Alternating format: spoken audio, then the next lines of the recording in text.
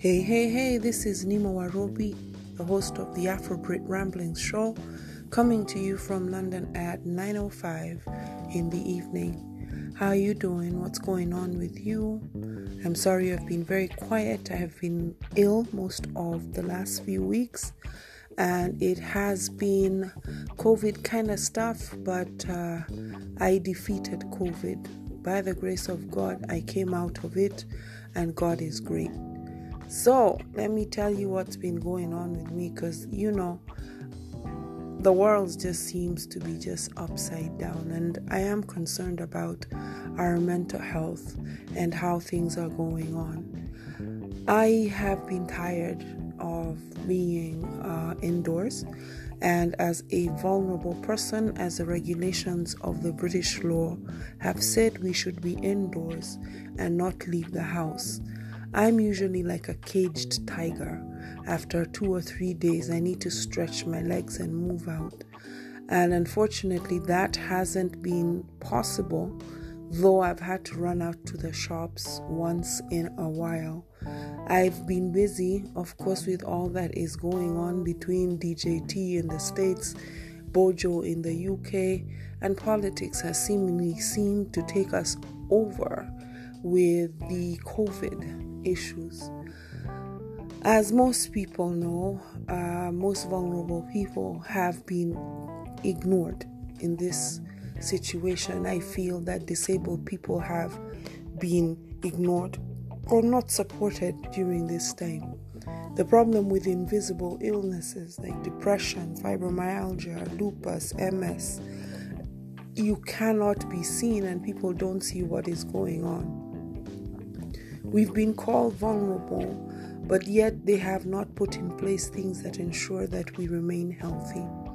One of the things that have been very important for me is making sure that my mind has remained okay, ensuring that I watch what I need to watch, I read what I need to read, I ignore the politics, I ignore the arguments, I ignore the things that I don't need to know, because what happens is they take rent space in my mind when I should actually be relaxing.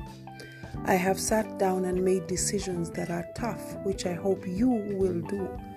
As a single person with an autoimmune issue, it's been difficult because there are days you want to, for example, eat, but your feet are swollen, your joints are paining, and the reality is nobody sees what is going on. It is one thing to be kept indoors, it is another to be unable to take care of yourself. I would like to tell you that you are valued. You are indivisible. You are an indivisible, unique human being. You are created with a DNA that is just specific to you. You are gifted in what you do that I cannot do. I may chat on Anchor. That's the way I love communicating. My resource is resilience and hope, and I'm hoping that I can give you some hope in a world that seems to have been lost. I will tell you, watch what you're reading, watch what you're watching, avoid the mob mentality, because the reality is things will cause you to be triggered. As I sat down the couple of weeks, I had 2 incidences that caused me to be in hospital for a total of 15 days. The first episode was generally because I had shortness of breath and my oxygen statistics were low. Now, many people don't know about sleep apnea or hypoventilation. They just think that people snore. But I have a problem with the fact that I actually forget to breathe sometimes in the night, that affects the oxygen to the brain, that causes confusion to the point that I do not know the day, the time, or where I am. This is something new, but I have been given a CPAP machine to help me breathe in the night.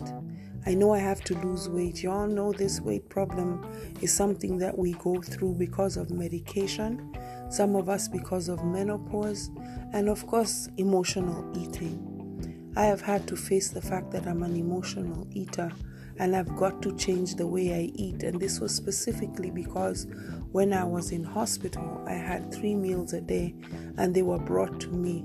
So the discipline and self-discipline is very bad for me. I don't like eating, and I don't like eating alone.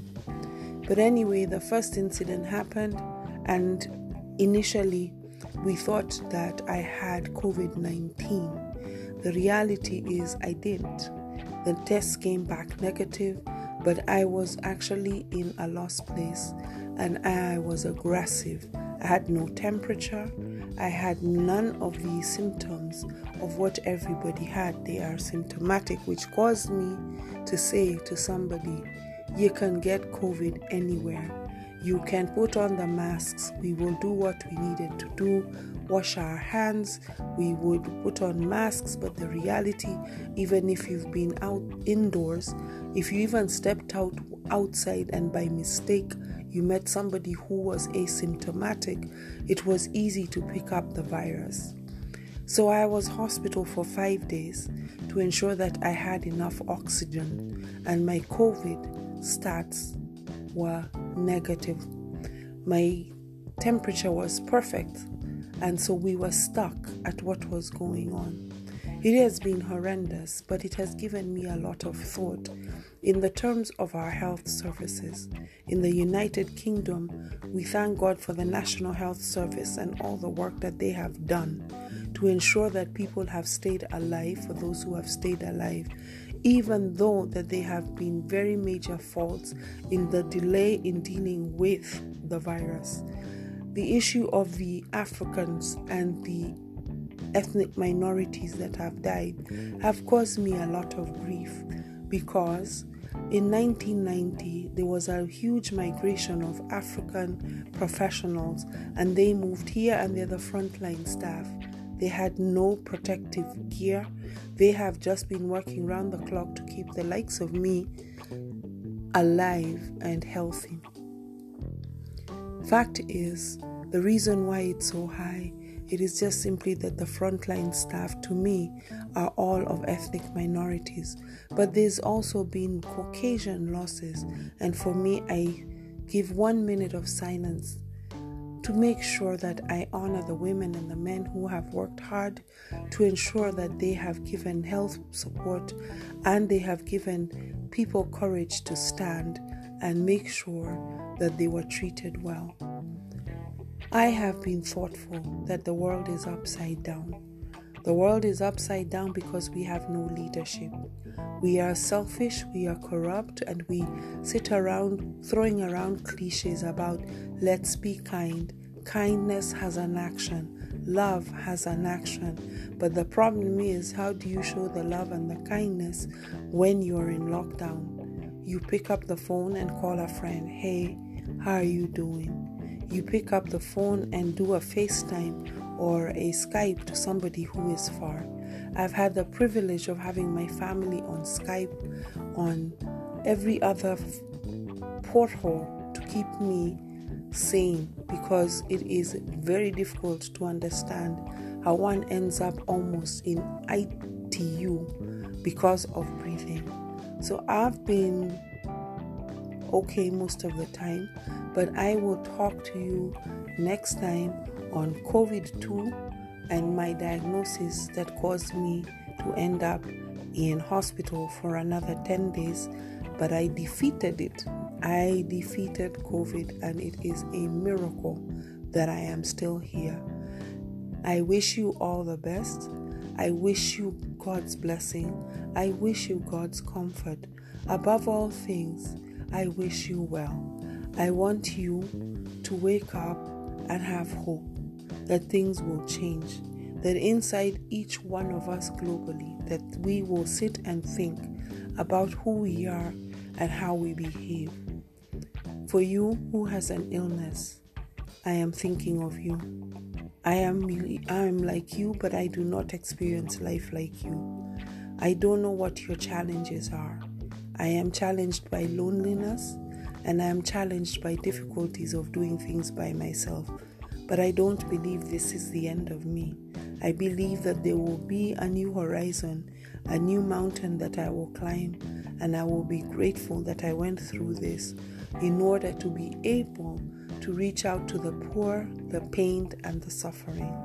I want you to mind your thoughts, watch your emotions, make boundaries very clear, because you know there are people who trigger you. I thank you for listening to me and have a great week. Thanks. Bye.